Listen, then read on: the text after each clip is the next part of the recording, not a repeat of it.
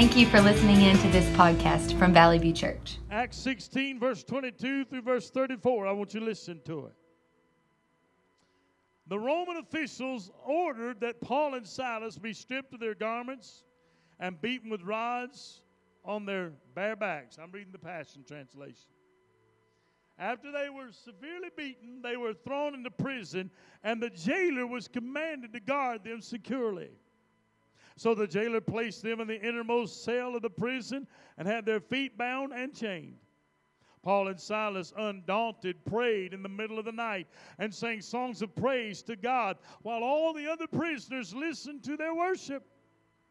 Suddenly, a great earthquake shook the foundation of the prison. All at once, every prison door flung open, and the chains of all the prisoners came loose. Startled, the jailer awoke and saw every cell door standing open, assuming that all the prisoners had escaped. He drew his sword and was about to kill himself when Paul shouted in the darkness, "Stop! Don't hurt yourself. We are all still here." The jailer called for a light. When he saw that they were still in the cells, he rushed in and fell trembling at their feet. Then he led Paul and Silas outside and asked, "What must I do to be saved?" They answered, "Believe in the Lord Jesus, and you will be saved, you and all your family." Then they prophesied the word of the Lord over him and all his family. Even though the hour was late, he washed their wounds. Then he and all of his family were baptized. He took Paul and Silas into his home and set them at his table and fed them. The jailer and all his family were filled with joy in their newfound faith in God. I want to share with you for a few moments this morning, and somebody's got to hear this. Somebody needs to hear the beginning statement, and then you need to hear the rest. My thought today is this: zoom out and look again. Zoom out and look again. God, let your word go forth this morning, and let it speak to every heart and every life, and may your will be accomplished in this room today. In Jesus' name, amen. You may be seated. Zoom out and look again. I want to begin this morning by saying this to you: your focus determines your outcome. What you focus upon and what you lock into and you give your greatest attention to will determine the outcome of where you are and where you will find yourself in life. How we feel is not determined by objective circumstances. How we feel is determined by our subjective focus. Now let me read that again. How we feel is not determined by objective circumstances. How we feel is determined by our subjective focus. In other words, what we focus on will also determine how we feel, and how it'll help set our attitude and our emotions and everything about our life. Here's another way of saying it: your internal attitudes are more important than your external circumstances. Did you hear that? Your internal attitudes are more important than your external circumstances. John Milton said it like this: the mind is its own place, and in itself can make a heaven out of hell, a hell out of heaven. Now when you hear when you hear that statement, that may sound strange. But in a lot of ways, that statement is very true. What do you mean? The mind can set the stage of the surroundings and the settings and where you find yourself. All of us know people who can find something good to focus on, even in the worst of circumstances. Everybody in this room, you know somebody that can find good things in the middle of bad situations. And at the same time, all of us know someone who can find something bad to focus on, even in the best of circumstances. I've seen both kinds. I've met both kinds. I've been around both kinds. And I just want to tell you, we need to come to the place where we can find good things in the midst of wherever we find ourselves. There is a there's a universal principle, and I want you to listen to it. There's a universal principle I need to share with you this morning right out of the gate, and it is this. We tend to see what we are looking for. Amen? We tend to see what we are looking for. Why? Because we put our greatest focus upon it. I think there's two basic kinds of people in this world, and I want you to listen to me very closely. This is important. There's two basic kinds of people in this world. Now, there's all different kind of categories you can put people in today. But these two I want you to look at very closely, and they are this. They are complainers and there are worshipers. Amen. There are those who spend most of their time complaining, and then there are those who spend most of their time worshiping. Complainers can always find something to complain about. Can I get an amen? Can I get a witness? Have you ever been around those kind of people? But can I tell you on the flip side, worshipers can always find something to praise God about. Oh, give him a hand in here. Worshipers can always find something to praise God about. Amen. In other words, they may be going through the toughest trial they've ever walked through, but they can still praise God. They may be going through a hard battle like they've never faced, but they can still praise God. They may be dealing with something like they've never seen before in their life, but they can still praise God. Now, here's the reality about every one of us in this room. We all develop hypotheses about everything all the time. Then we look for evidence to support the hypothesis and ignore evidence to the contrary. Let me give you an example of what I'm talking about. If you decide you do not like somebody, you will notice everything about that person you don't like. Amen? If you ever decide you don't like somebody, you'll find everything that's wrong in their life. You'll find everything wrong about them. You pick everything apart about them. And you will probably ignore anything that you could potentially like about them. Why? Because you don't like them. And I want you to listen. The flip side is true as well. If you head over heels in love with someone, you tend to only notice those things you love about them. Ooh, Ashley can't find nothing wrong with me. You notice I looked that way when I said it. But when you head over heels in love with somebody, you can't find anything wrong with them. You know why? Because you're focused on what you like. You're focused on what you love. You know why you do it on the other side when you don't like somebody? Because you don't give them a chance to like them. All you know is there's something about them you don't like, and you're going to find every detail, everything you can that'll make you not like them more. What does it go back to? We see what we want to see. We see what we are looking for. We see what we focus in on. All right, I mentioned earlier complainers, and that's what we talked about. But then I told you there's another kind of group of people, and it's called worshipers. So what does this have to do with worship? What does this have to do with worshiping God? Listen, a worshiper makes a pre-decision to look for something to praise God about, even in the worst of circumstances.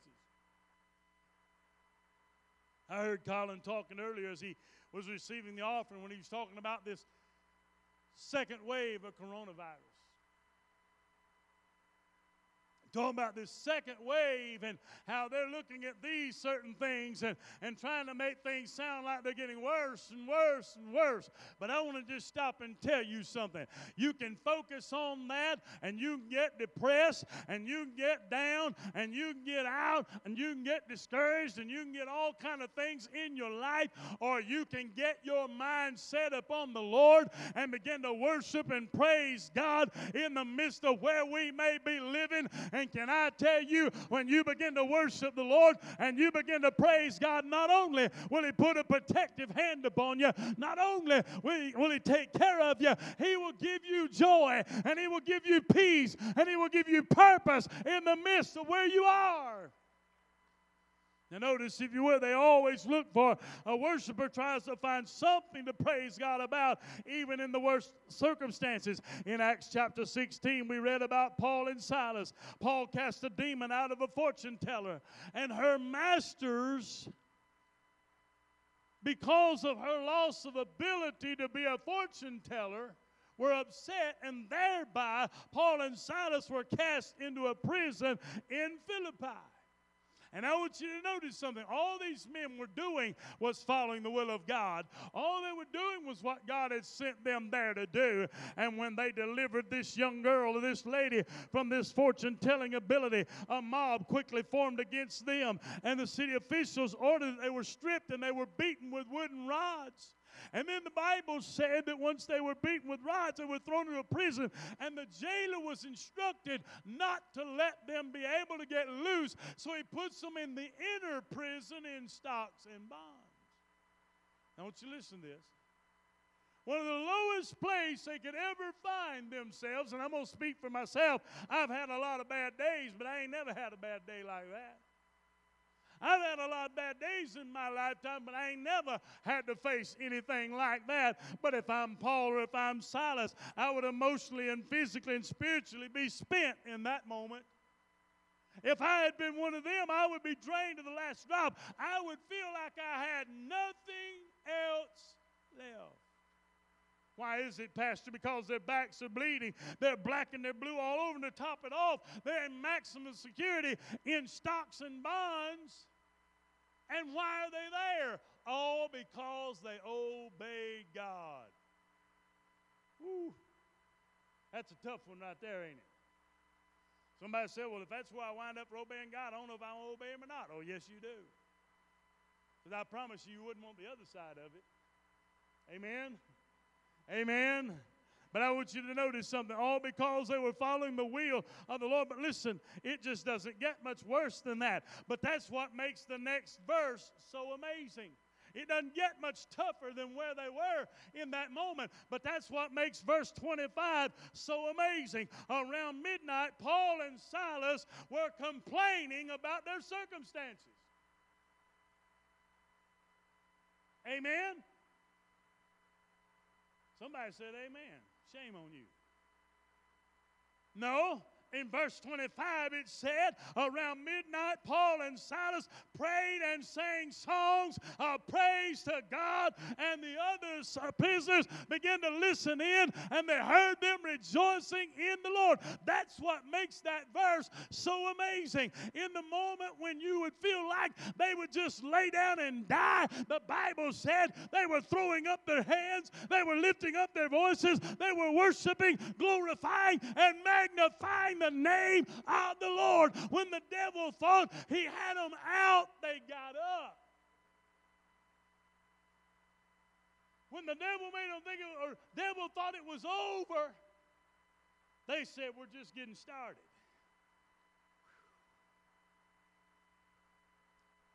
You see, things are not always as they seem. Things are not always as they appear. But I want you to notice, somebody says, well, how could they do this, Pastor? How could they be in that position? How many times have we heard this story in our lifetime?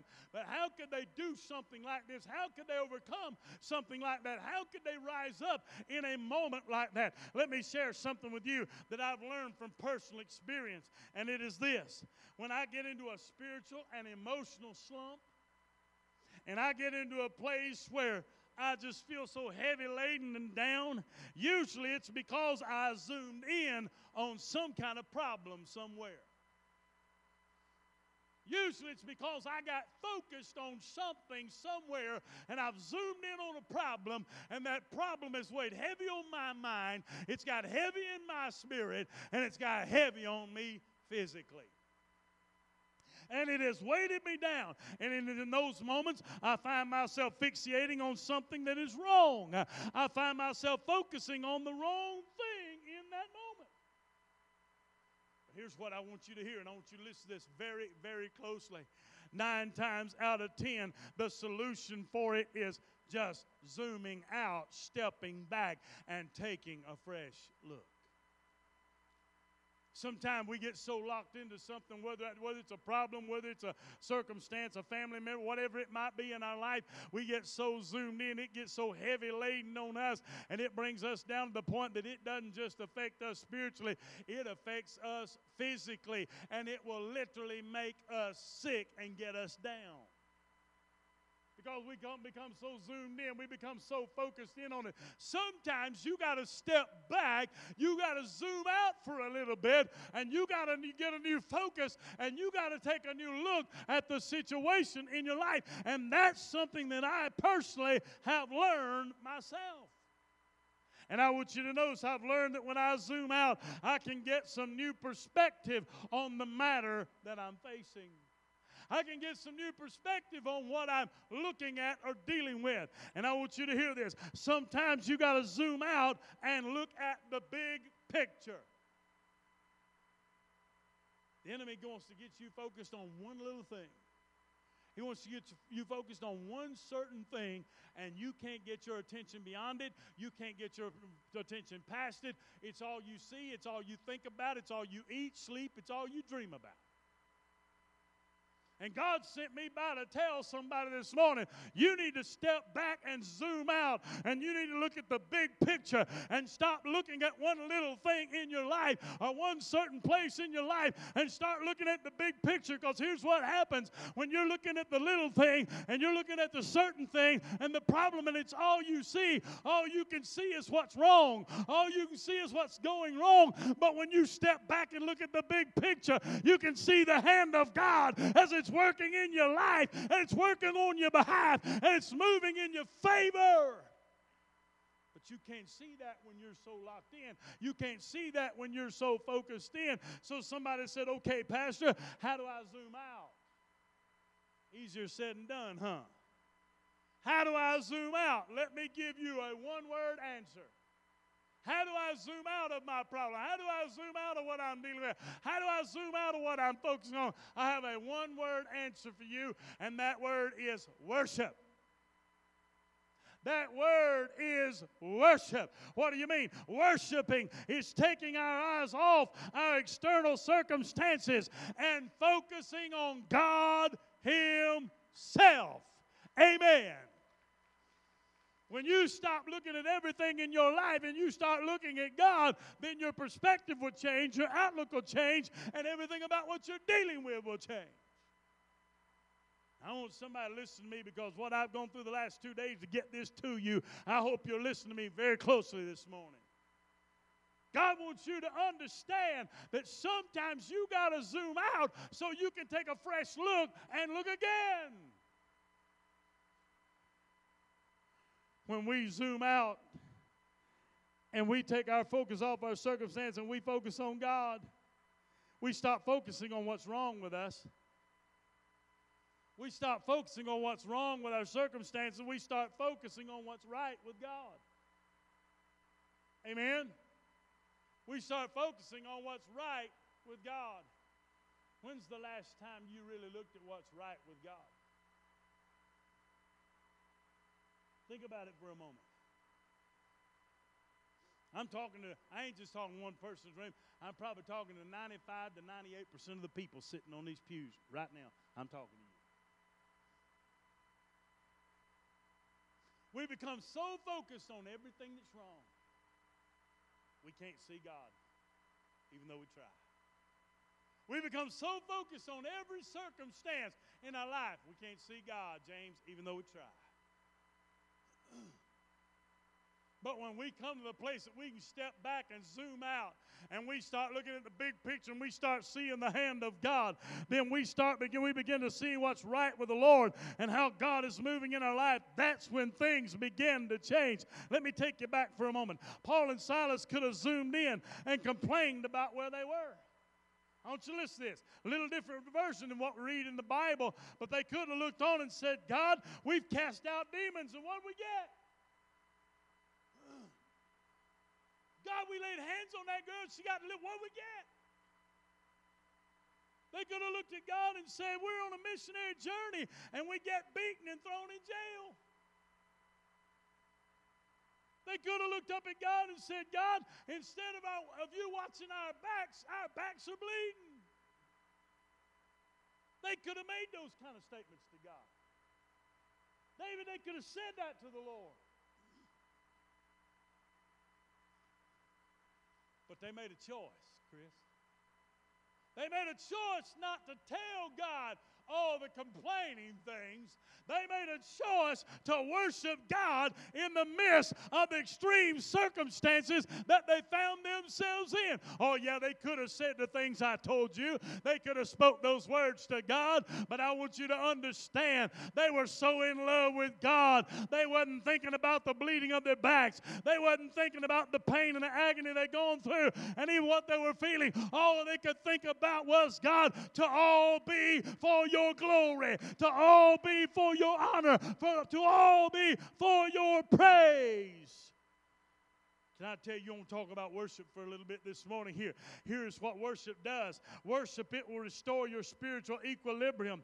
It helps you regain your perspective. It enables you to find something right to praise God about, even though everything's going wrong.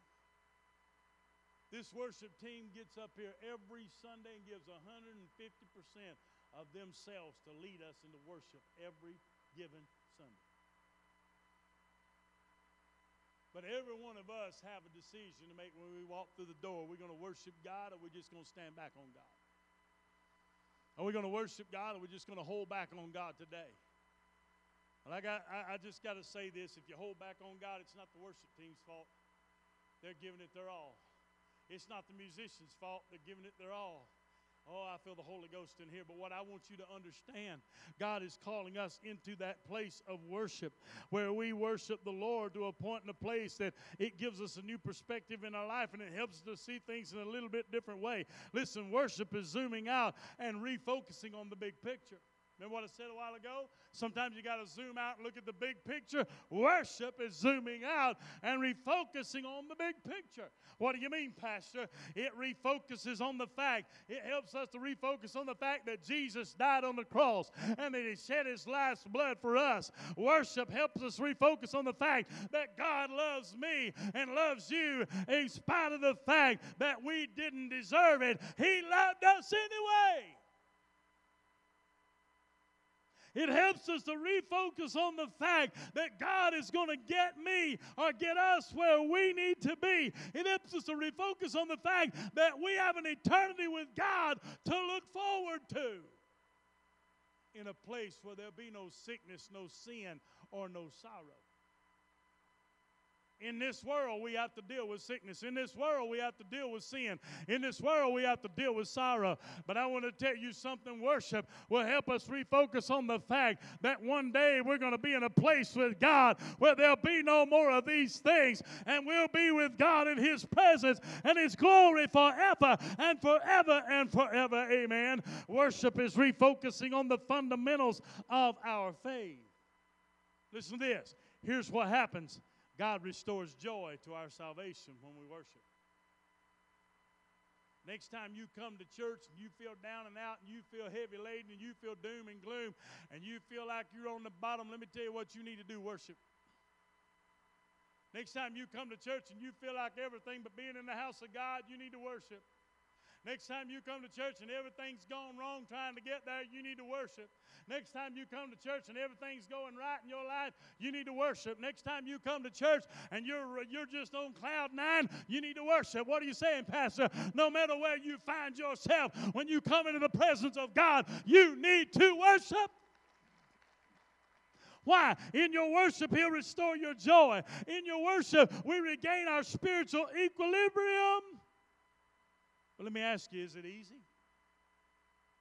Is it easy? I believe I heard somebody say, no, absolutely not. It is not easy. Let me tell you why. Nothing is more difficult than praising God when everything seems to be going wrong. Amen. Nothing seems to be more difficult than worshiping God when everything's going wrong in our life. But can I tell you, one of the purest forms of worship is praising God even when you don't feel like it.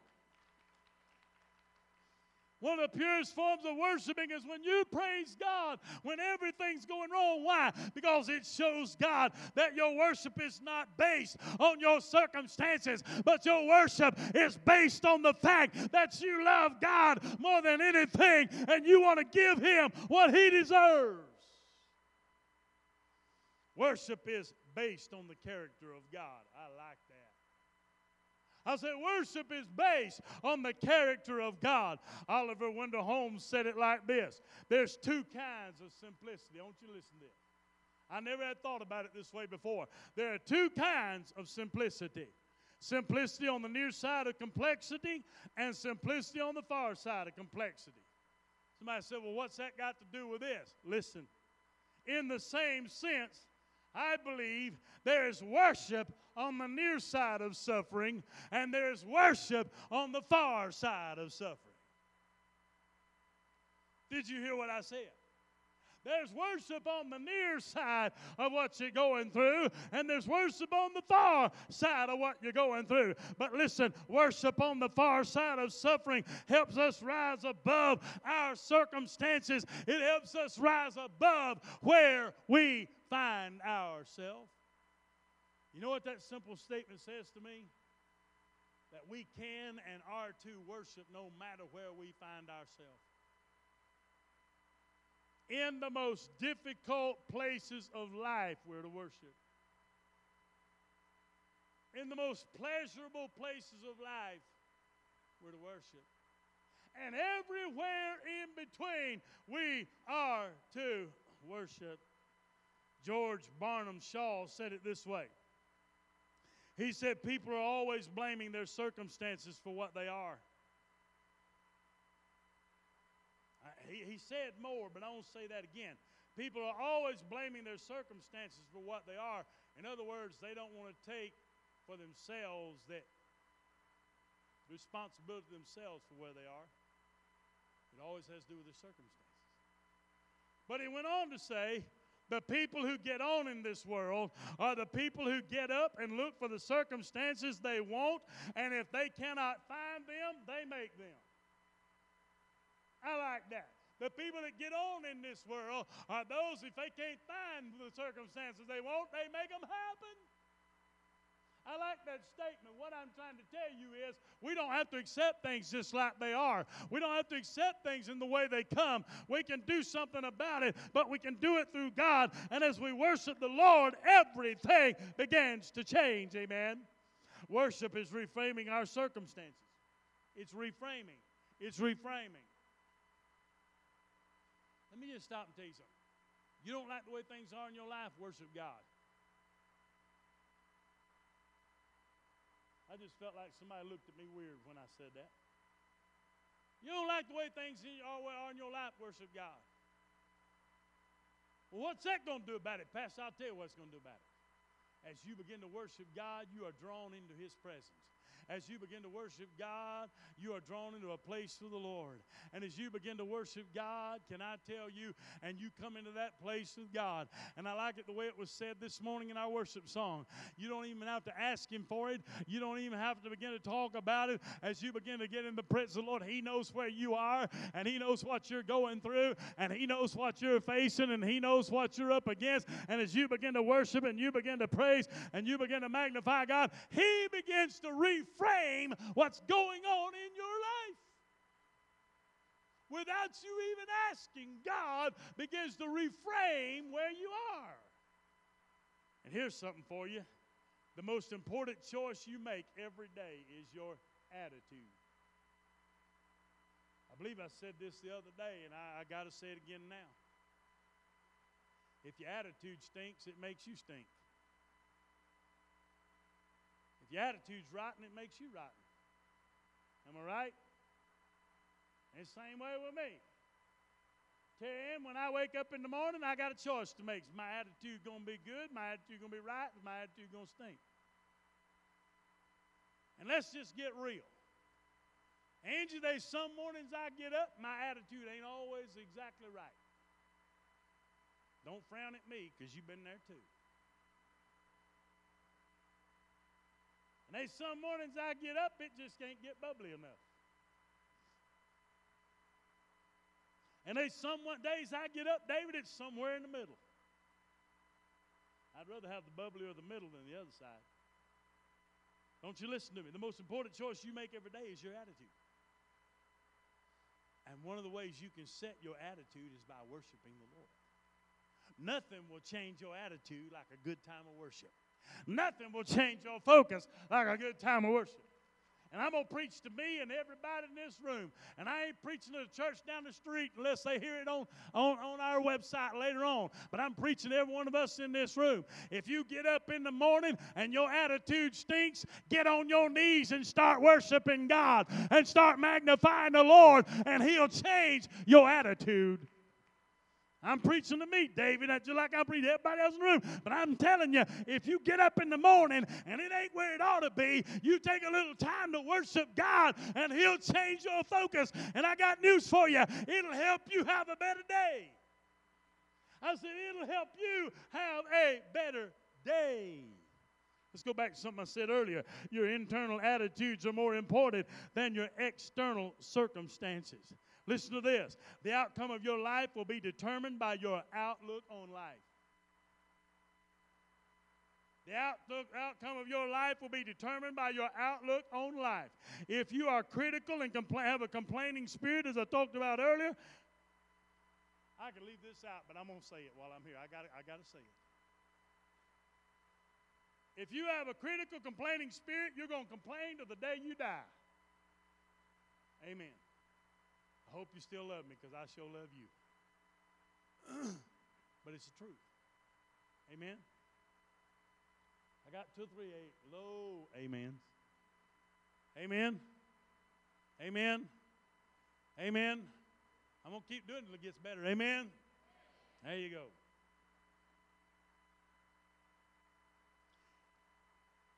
Your life will get worse and worse because you'll accumulate more and more negative experiences. Why? Because all you do is complain. But there's a flip side to that coin. If you have a worshipful spirit, everybody say worshipful.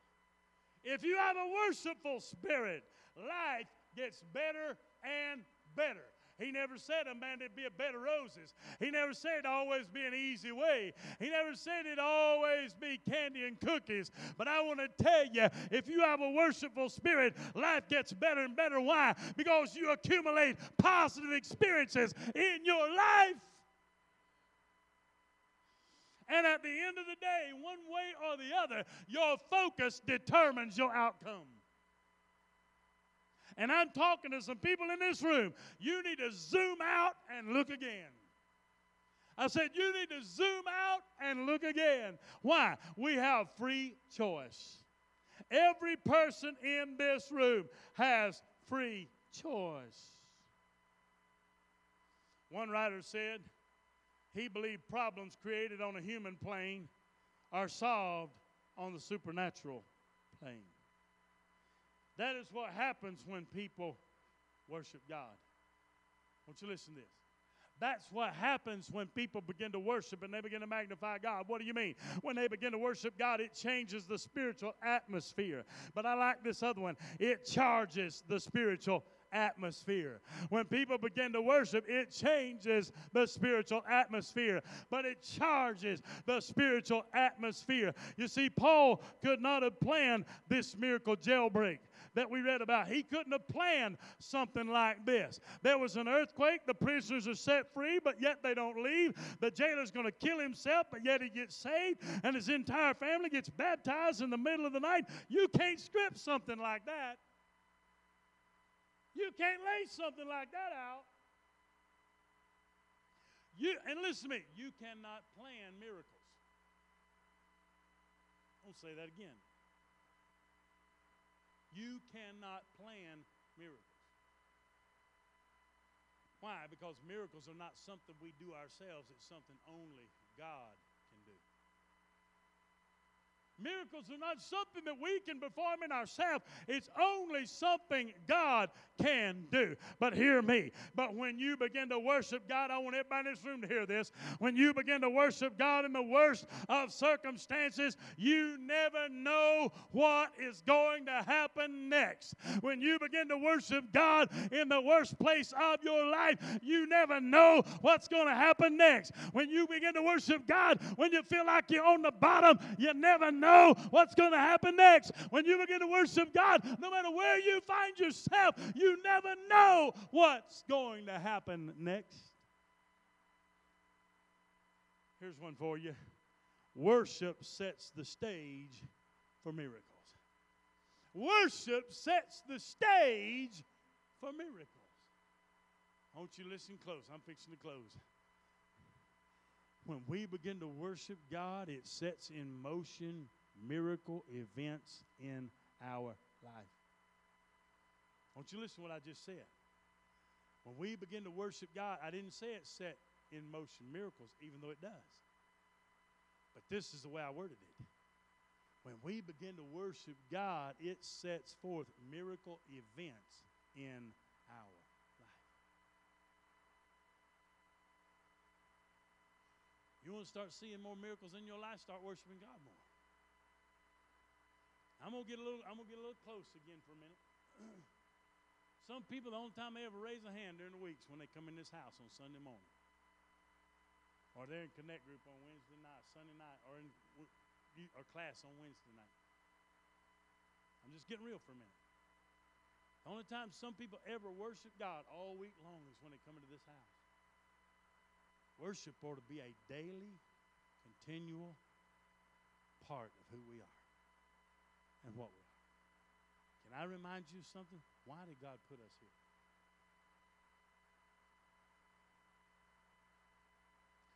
I feel the Holy Ghost.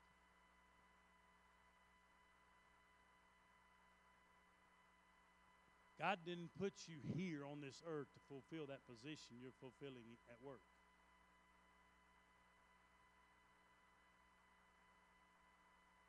God didn't put you here on this earth to fulfill that thing that you feel is most important. The reason God put you here was to what? To worship and to praise the Lord. But then He gave you added things in your life. Husbands, He put you in your home to be the head of the household. That doesn't mean to be a dictator. No, sir. It means to be the man of God that He called you to be, to lead your family in the way God wants them to go. Amen? And the place you find yourself in work, if you are blessed there, it's because God has put that blessing upon your life. But I want you to understand something very clearly. The reason God put you on this earth was to worship and to praise the Lord. And listen, when you begin to worship God, it causes spiritual earthquakes that will powerfully change your life. It may not change your circumstances, but it will change your life, and it will change who you are. Won't you listen to this? Worship is the way we stay positive in a negative world. Worship is how we stay positive in negative events. Worship is how we stay positive in negative places in our life. Worship is how we stay positive when negative effects take place in us, with us, or around us. What are you trying to say, Pastor? No matter how bad things get, as a follower of Jesus Christ, I have an eternity in heaven to look forward to with God. And I want you to understand something. It doesn't matter how bad things get in my life. It doesn't matter how difficult, what kind of things I walk through. There's one thing I always have to look forward to, and that is one day I'm going home to be with God, and I'm going to be in His presence forever and forever more. Amen. Listen to me, somebody. Your hurt is real. Your pain is real. But God sent me by to tell you, so is heaven real. Your hurt may be real right now, but heaven is real also. And that's where we're going to if we keep following the Lord. Your pain is real right now, but heaven is real also. And that's where we're working toward. The The good news is your hurt's temporary, your pain's temporary, but heaven is eternal. I said heaven is eternal. The key is focusing on the right outcome. Listen to me. Come on, Colin, if you would. Get ready to play. Researchers indicate that average person taught. Listen to this. This is important. I was going to leave this out. I done left a lot of it out, but I'm going to leave this out, but I feel like I got to say it. May have shared it with you before, but researchers indicate that the average person talks to him or herself about 50 times a day. Think about it. No, I'm sorry. I said 50,000 times a day. I left the comma and the zeros out.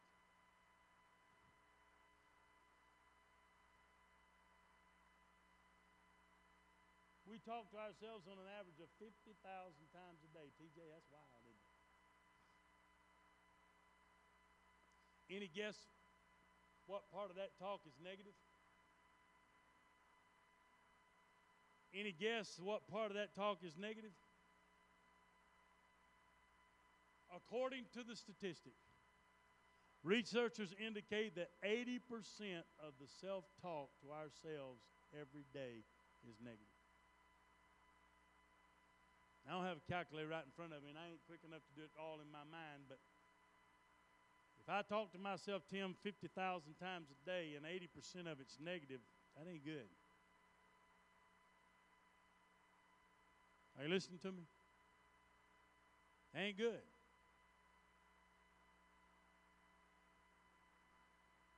Here's the things we say to ourselves. I'm not good enough. I'm preaching to somebody. I'm closing. Listen to me. I'm not good enough. Here's the things we say to ourselves. I'm not smart enough. People don't like me.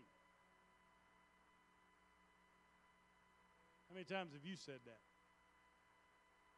How many times have you felt that way? But here's what happens. We let what's wrong with us keep us from worshiping what's right about God. We let what's so wrong about our life keep us from worshiping what's so right about God. I can't say that enough. We let what's so wrong in our life keep us from worshiping everything that's right about the God we serve. And when we do, we're focused on the wrong reality. But it goes back to something I said twice already. We see what we're looking for.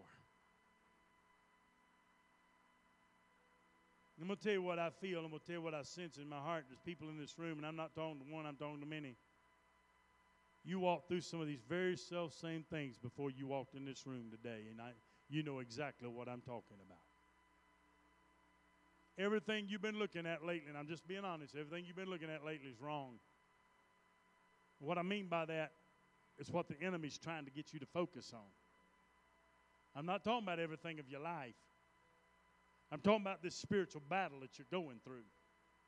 I'm talking about this spiritual place you're in. The enemy's been trying to show you everything wrong in the battle that you're fighting. I'm going to make it clear again. I'm not talking about your whole life. It's the battle you're in.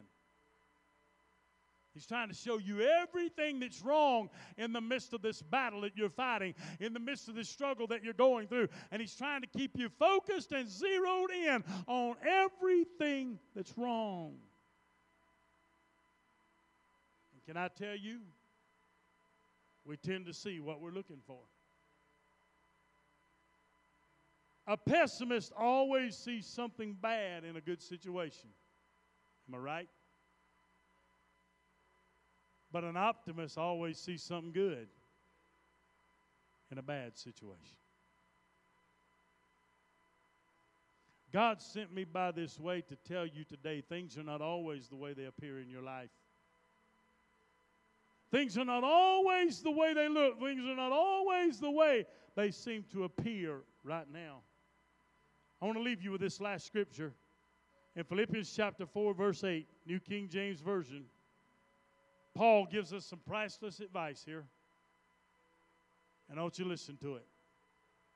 Finally, brethren, whatever things are true, whatever things are noble, whatever things are just, whatever things are pure, whatever things are lovely, whatever things are of good report, if there's any virtue, if there's anything praiseworthy.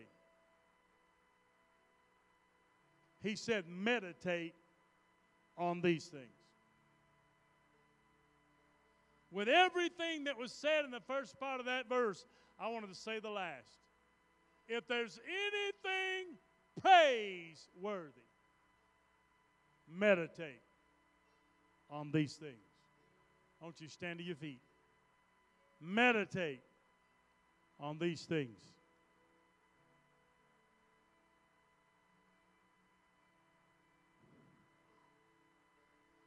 I feel the Spirit of God in this room.